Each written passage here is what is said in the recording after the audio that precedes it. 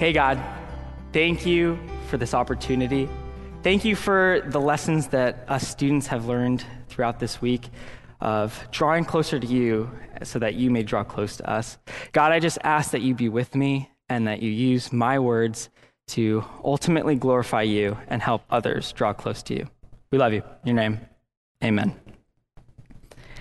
September 12, 1913, a man named James Cleveland Owens, or better known as Jesse Owens, was born in Oakville, Alabama. Now in 1913, Oakville, Alabama, and the entire South in general was heavily segregated, so much so that Jesse and his family, consisting of his parents and all 9 of his siblings, had to move north as part of the Great Migration. They moved to the industrialized city of Cleveland, Ohio, in hopes for a better future. Now, throughout his youth, Jesse had to work several jobs. He would deliver groceries, he loaded freight cars, he even worked in a shoe repair shop. And this was probably kind of cool because, as you'll see later, that's something he liked, right? But he would work these menial jobs just to help his family make ends meet. But as you probably suspect, that is not what Jesse Owens is known for. Jesse Owens is known as being one of the most impressive athletes this world has ever seen. And on top of that, he is known for being resilient and displaying great courage in the midst of all odds. Jesse Owens displayed a passion for running that would eventually allow him to change the world. Now, Jesse's passion for running and his natural gift first came into national attention when he was in high school. He was a high school student. And in 1933, at the National High School Championship in Chicago, Jesse Owens equaled the current world record of 9.4 seconds for a 100-yard dash, and he also jumped a distance of 24 feet, 9.5 inches. Now, I was a high school athlete too. I played basketball, I played football, I ran cross country a little bit. You know, I tried to do it all at my little school.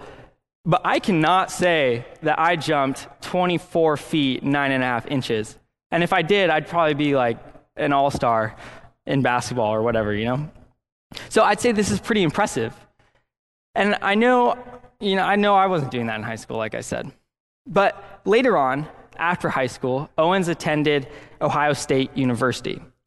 And due to his athletic prowess, and he quickly became known as the Buckeye Bullet. So during his time at Ohio State, Owens was able to break more records, just like what we kind of listened to earlier. He won 8 individual NCAA championships. And all of these accomplishments from high school through college paved his way for Jesse Owens to become an Olympian in 1936. So Owens was so successful and loved by many at college in his college career, but he dealt with racism and segregation every step of the way. Jesse was forced to live off campus with other African American athletes. And when he traveled with his own team, he was restricted to black-only hotels. When they went out to eat, he couldn't eat with his own team. And on top of it all, he wasn't even awarded any scholarships for what he was doing at Ohio State. Owens earned many medals and trophies, but as his fame grew, I can't really say his circumstances got any better. In fact, I think they just got worse. Jesse Owens was headed for the 1936 Olympics, taking place in Berlin, which at the time happened to be the capital of Nazi Germany. Now, Adolf Hitler hoped that the 1936 Olympic Games would be dominated by his Aryan German athletes and used to create a resurgent Nazi Germany. So when I think about Jesse stepping foot into Berlin, I got to think that, man, he had a lot to deal with. You know, the odds were stacked up against him in every way imaginable. I mean, just think about it. First of all, Jesse Owens' own country didn't even let him eat or sleep with his teammates. And now he's competing in the center of Nazi Germany, a country run by a man who thought the only right race was the Aryans, Was the Germans? I don't know, but that sounds like a lot of pressure to me. Failure seemed imminent, and there were many who wanted him to lose, but against all odds, Jesse Owens found himself atop the Olympic podium not once, not twice, no, 4 times. 4 times Jesse Owens won the gold medal, each time beating one of Hitler's Aryan athletes. So there's one thing that Jesse Owens had going for him during his time in Berlin. Jesse has this passion for running. It was his passion that made him a great runner. It was this passion that got him national fame in high school and college. And it's this passion that made him an Olympian and allowed him to show the world that there's a better way. Jesse Owens' passion was the one thing that he had left, and it's the one thing that got him through. Not even segregation or Hitler could destroy it. So, like I said earlier, my name is Zach, and I want to welcome you to the ASVU Student-Led Week of Worship. Throughout this week, we have had a chance to listen to a number of students share their stories and proclaim of the power that a relationship with God has in their lives. And in case you're just jumping in with us on the weekend, I want to give you a little bit of context. Our theme for this week has been Together Again. And I know it's really easy to think, oh, all of the college students are back out at Walla Walla, we're all here together, at least most of us.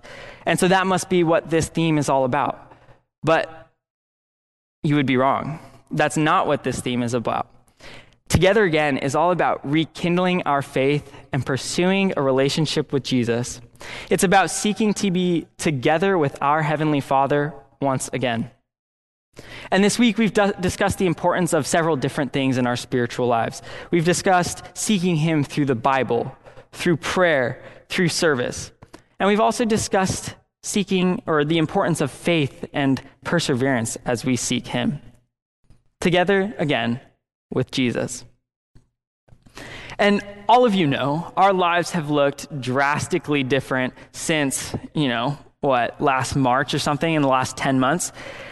We have gone from people who would share food at potluck, probably right after this, to people who don't even really know if it's okay to shake hands or welcome each other with a hug. And in fact, it might not be okay for that. I know I've definitely been like one of those awkward people who goes up to somebody and oh, wait, you don't know what to do, right? I've just kind of resorted to a wave at this point. But social distancing hasn't been the only hot topic of 2020 and even 2021 so far. The horrific death of George Floyd brought our country so much pain and hurt.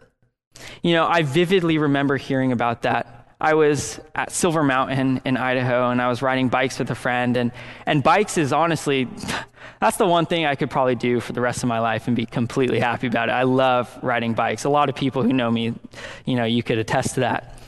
But when I heard the news of the death of George Floyd and what was going on, instantly, I didn't really want to ride my bike that weekend in Silver Mountain. It just felt wrong, and I didn't know what to do.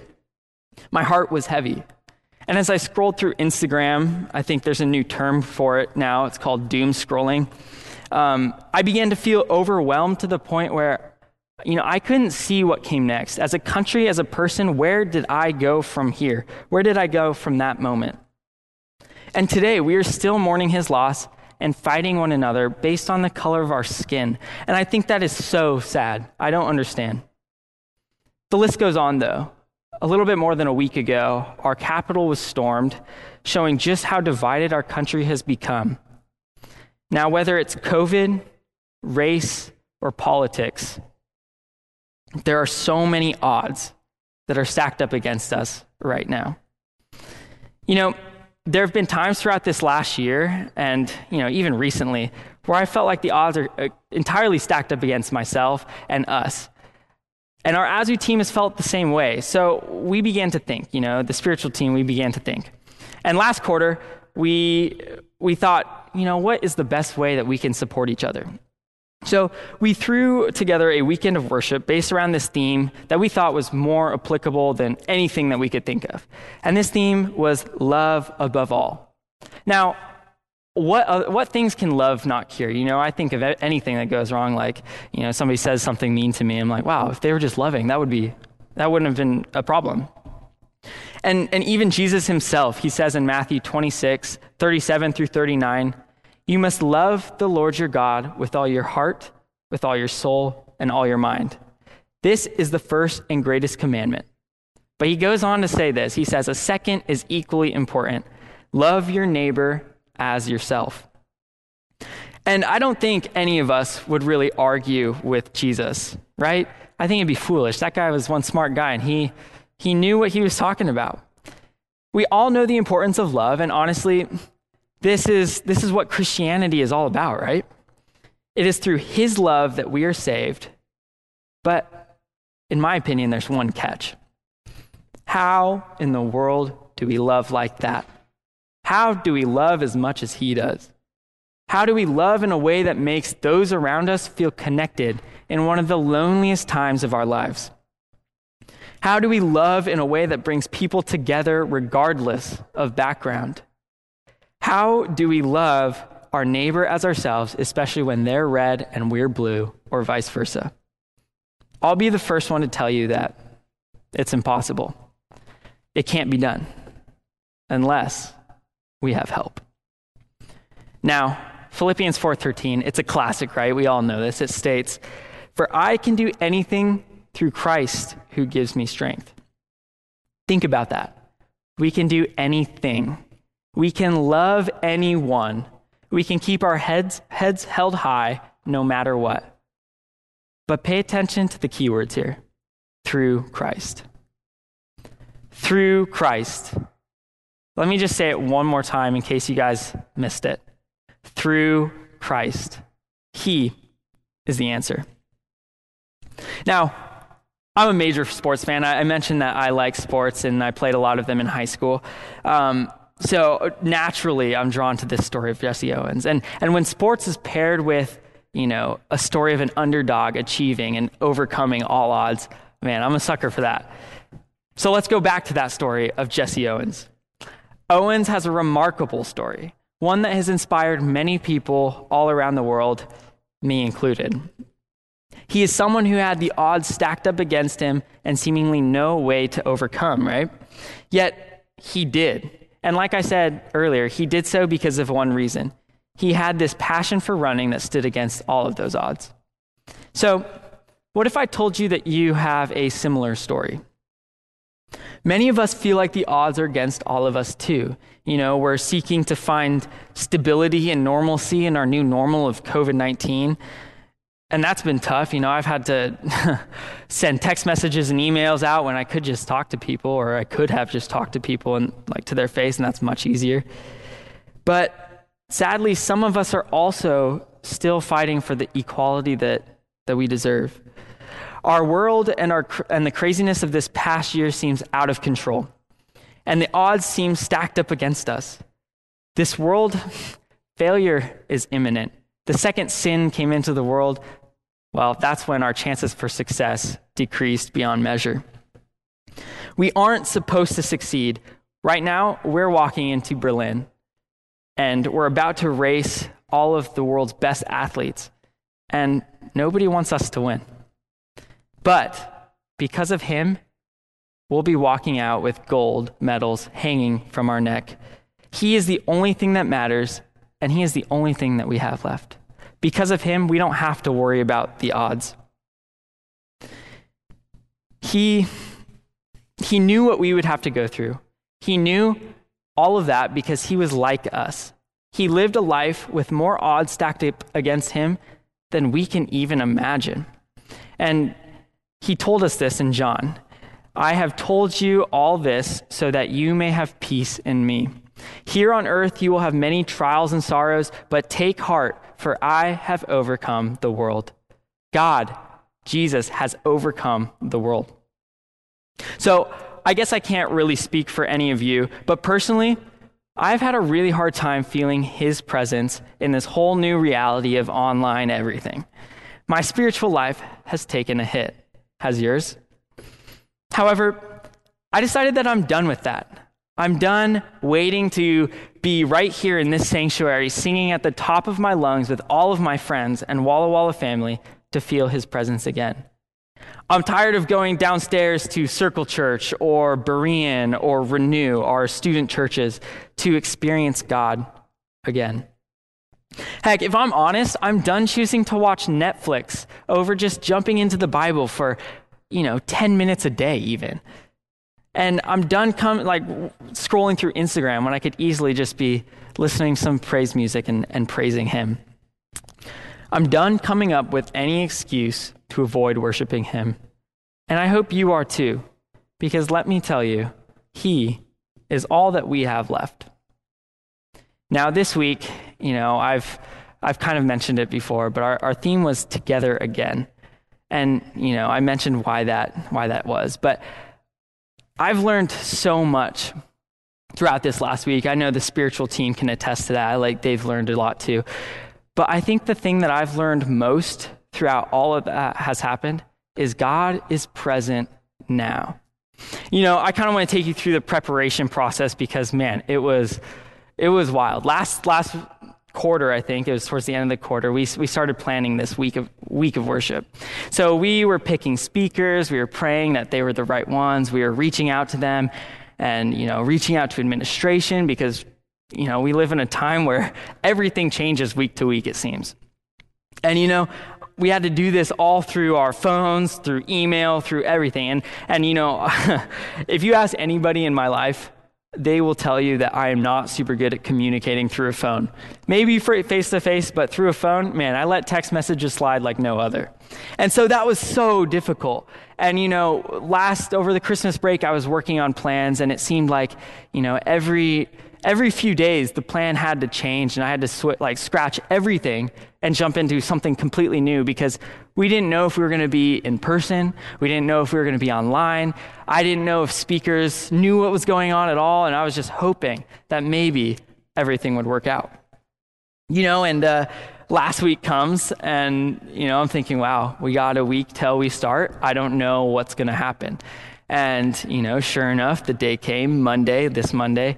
At 11:40, I was supposed to go live, with a couple speakers ready to discuss, but in front of 1,200 students. And, I'm just sitting there right before clicking go live, and I'm thinking to myself, I'm like, wow, if the Wi-Fi goes down, that's it. If the speakers don't know what's going to happen, that's it. I don't know what to do.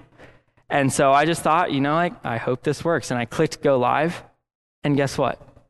It all worked out. And I couldn't believe it. It wasn't because of me. I had frantically thrown that worship together last minute, but it all went well. And Tuesday, I signed in, and I was about to click that go live button, and I was like, I don't know if this is going to work. Hopefully the Wi-Fi is going to work for me. And I clicked go live, and guess what? Everything worked out. And Wednesday, I clicked go live, and Wednesday, I think we had a video not actually work. But guess what? Everything worked out. One of our speakers, with literally 2 seconds notice, went live and gave her sermon right then and there. And it was beautiful. God was moving each and every morning.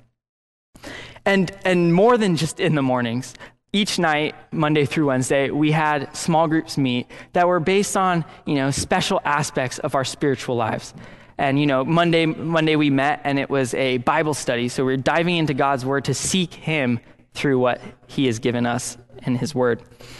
And so we would meet at 8 p.m. and I was signing on at 7:59, just like in the mornings. I was kind of second guessing myself, and I was like, I don't know if anybody's going to be here. I don't know, But sure enough, as I joined that meeting, there's 20 students ready to dive into God's word and see him for themselves. And we had a beautiful discussion where I could tell you without a shadow of a doubt that God was there with us. And Tuesday night might have been my favorite moment of this whole entire week. Tuesday night, we were going to have a prayer group. And, I've been in prayer groups. I bet you have too. And I've often thought man, I don't know when to hop in, and I don't know when to pray. I don't know when to chime in and whatever. And it's even worse when we're online, right? Us students, we don't even know when to try to interrupt the teacher to ask a question. In all of our meetings, nobody pipes up because we don't know if somebody else is going to, and you can't read that. So I was at, just on my computer at 7:59 before I signed into that meeting thinking, man, nobody's going to be here. Nobody's going to be here. And I signed on, but sure enough, there was 25 students there ready to seek God through prayer and communicate with him personally. And let me tell you, we discussed what prayer means in our lives through that computer, and everybody was just so open and sharing everything that they had learned throughout this week, and it was beautiful. It's as soon as we started praying, you could feel God's presence in your room with you, but also through the screen. And that was so encouraging to me. That's what this week was all about, was feeling God's presence. God is present right now in the midst of everything. Our theme verse, James 4:8, Ali gave a description of it and read it. And it says, come close to God, and God will come close to you. Wash your hands, you sinners, and purify your hearts, you double-minded. Now, every student I talked to, they thought the exact same thing. They were like, wow, God is blunt. He's just kind of giving it to us straight, right? But the more we looked into what this passage was saying, the more we realized we could apply it to our lives in the here and now. I'll be the first one to tell you that I spend way too much time on Netflix. I am a Grey's Anatomy addict, and dramatic doctors, that's some funny stuff. But let me tell you, they're not nearly as cool as God is. And Instagram, I spend too much time on Instagram, but Instagram's not nearly as interesting as God is. And it's crazy to think how much of a double-minded life I've been living. I live one way and expect God to just pull me away. But that's not exactly what he's telling us to do in this verse. He wants us to come close to him, put away our distractions and come close to him so that we might feel his presence. We are all underdogs, and we need him now more than ever before. So to end things off, I want to talk about one of my favorite figures in the Bible. His name is Peter. I'm sure all of you have known of him.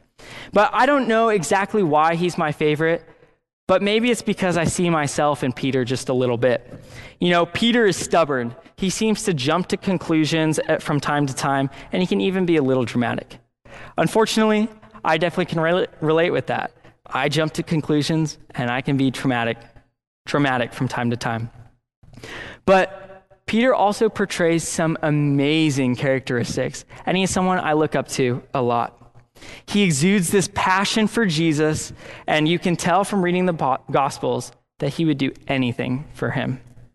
Well, besides the night where he lied 3 times, but that's besides the point. This last summer, I started watching a TV show called The Chosen. And if you haven't seen The Chosen, it's amazing. It's all about the life of Christ. And in one of these episodes, it follows Peter and provides some context behind what makes him the way he is. And in the first scenes, it shows him as this hot-tempered troublemaker, right? It opens up in the streets and there's just this massive brawl where Peter's just angry and you could see just his temper about to explode, and he's throwing hands and he's trying to win this bet just to make some extra money. But on top of that, as this storyline continues there in The Chosen, we see Peter as a man who is under Roman rule. He is portrayed under the pressure of paying off debts to the Romans. He begins making deals with them and throwing his own people under the bus in order to just make a little extra cash. He's doing anything that he can to make ends meet, but it's not working. Peter quickly gets in over his head, and the odds get stacked up against him. He begins to start working double time. It shows him sneaking around, trying to not let his wife and family know that he's working on the Sabbath, but he is. And his wife does find out, and she disapproves of it. But what can he do? He has to make some money. He's working as hard as he can. And eventually, he's told that the Romans are coming for him, intent on settling his debts. Now, I'm just a business major. I'm pre-med too, so I have not studied any biblical languages. I don't know anything about Latin. But when it says the Romans are coming for him, I think that means some pretty not good things. And I heard of the Romans, they're pretty gruesome. But in order to try he's in desperation, right? He goes out at one night, which he believes is going to be his last, and he starts casting his nets. Nothing. The night goes on, he's still casting his nets, and he's still catching nothing. Eventually, his brother and Andrew and some of his friends meet him out on the sea in hopes that maybe, just maybe, a miracle will take place and they'll catch some fish. But as the sun comes up the next day, guess what? Still no fish. Peter begins to realize that failure is imminent. He puts his nets back into his boat, his head down, and he starts sailing for the shore. Now, there's this moment in the boat where he begins to see this crowd of people on the shore, and, I can only imagine that feeling in his stomach. He doesn't even want to go to the shore, but he knows he has to. And as he gets closer to the shore, thinking that there's a bunch of Romans just waiting to take him off to prison or death or whatever comes, Peter realizes that it wasn't Romans. In fact, there's this group of people sitting on this beach, and there's this man standing in front of them. This man is talking about the promises of heaven. And as Peter pulls his boat onto the shore, that man turns around and tells Peter to throw his net back into the sea. Now, Peter's stubborn. He isn't having it. He's probably rolling his eyes and like, dude, come on. But this man, again, tells Peter to throw his net into the sea.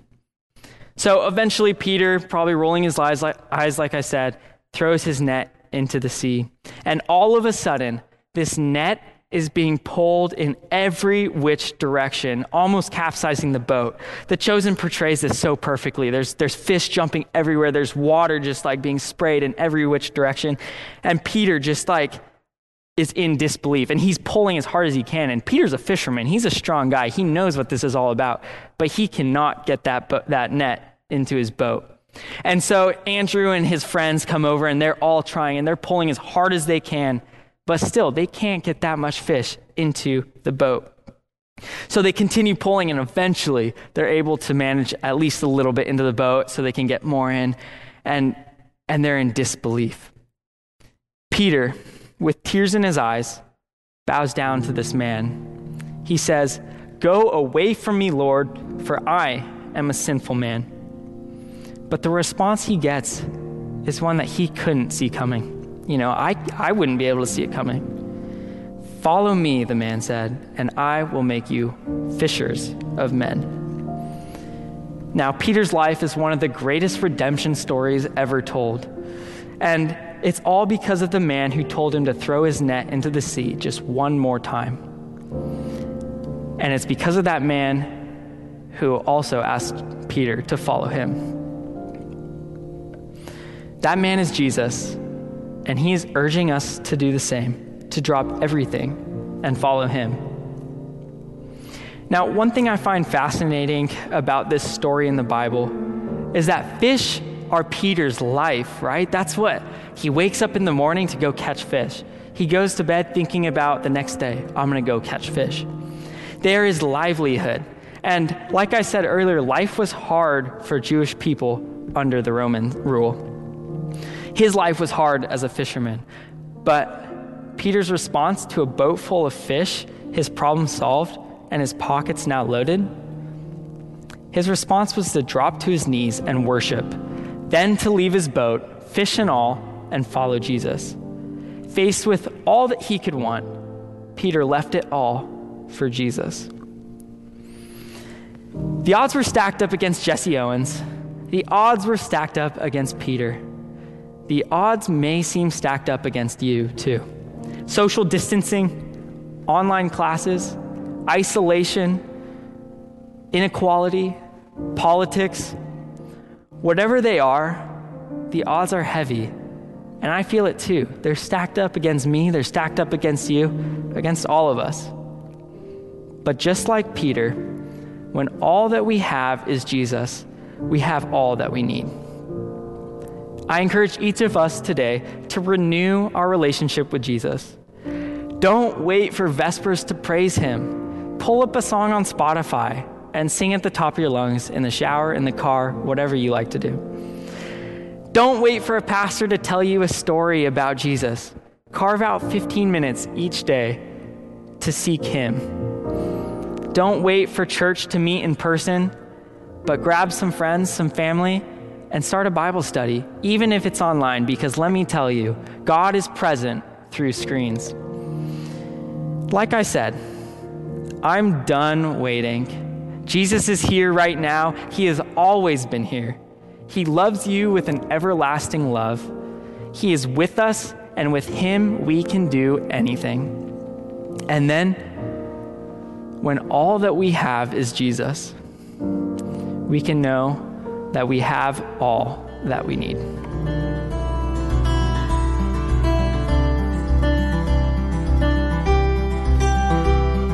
Again, thank you for joining us this week. We hope that the service was a blessing to you, and we're so glad you worshiped with us this Sabbath. Please let us know where you're joining us from. You can send us a message on our social media, on Facebook, on Instagram, on our church website. And we pray that you have a wonderful week and God's richest blessings go with you.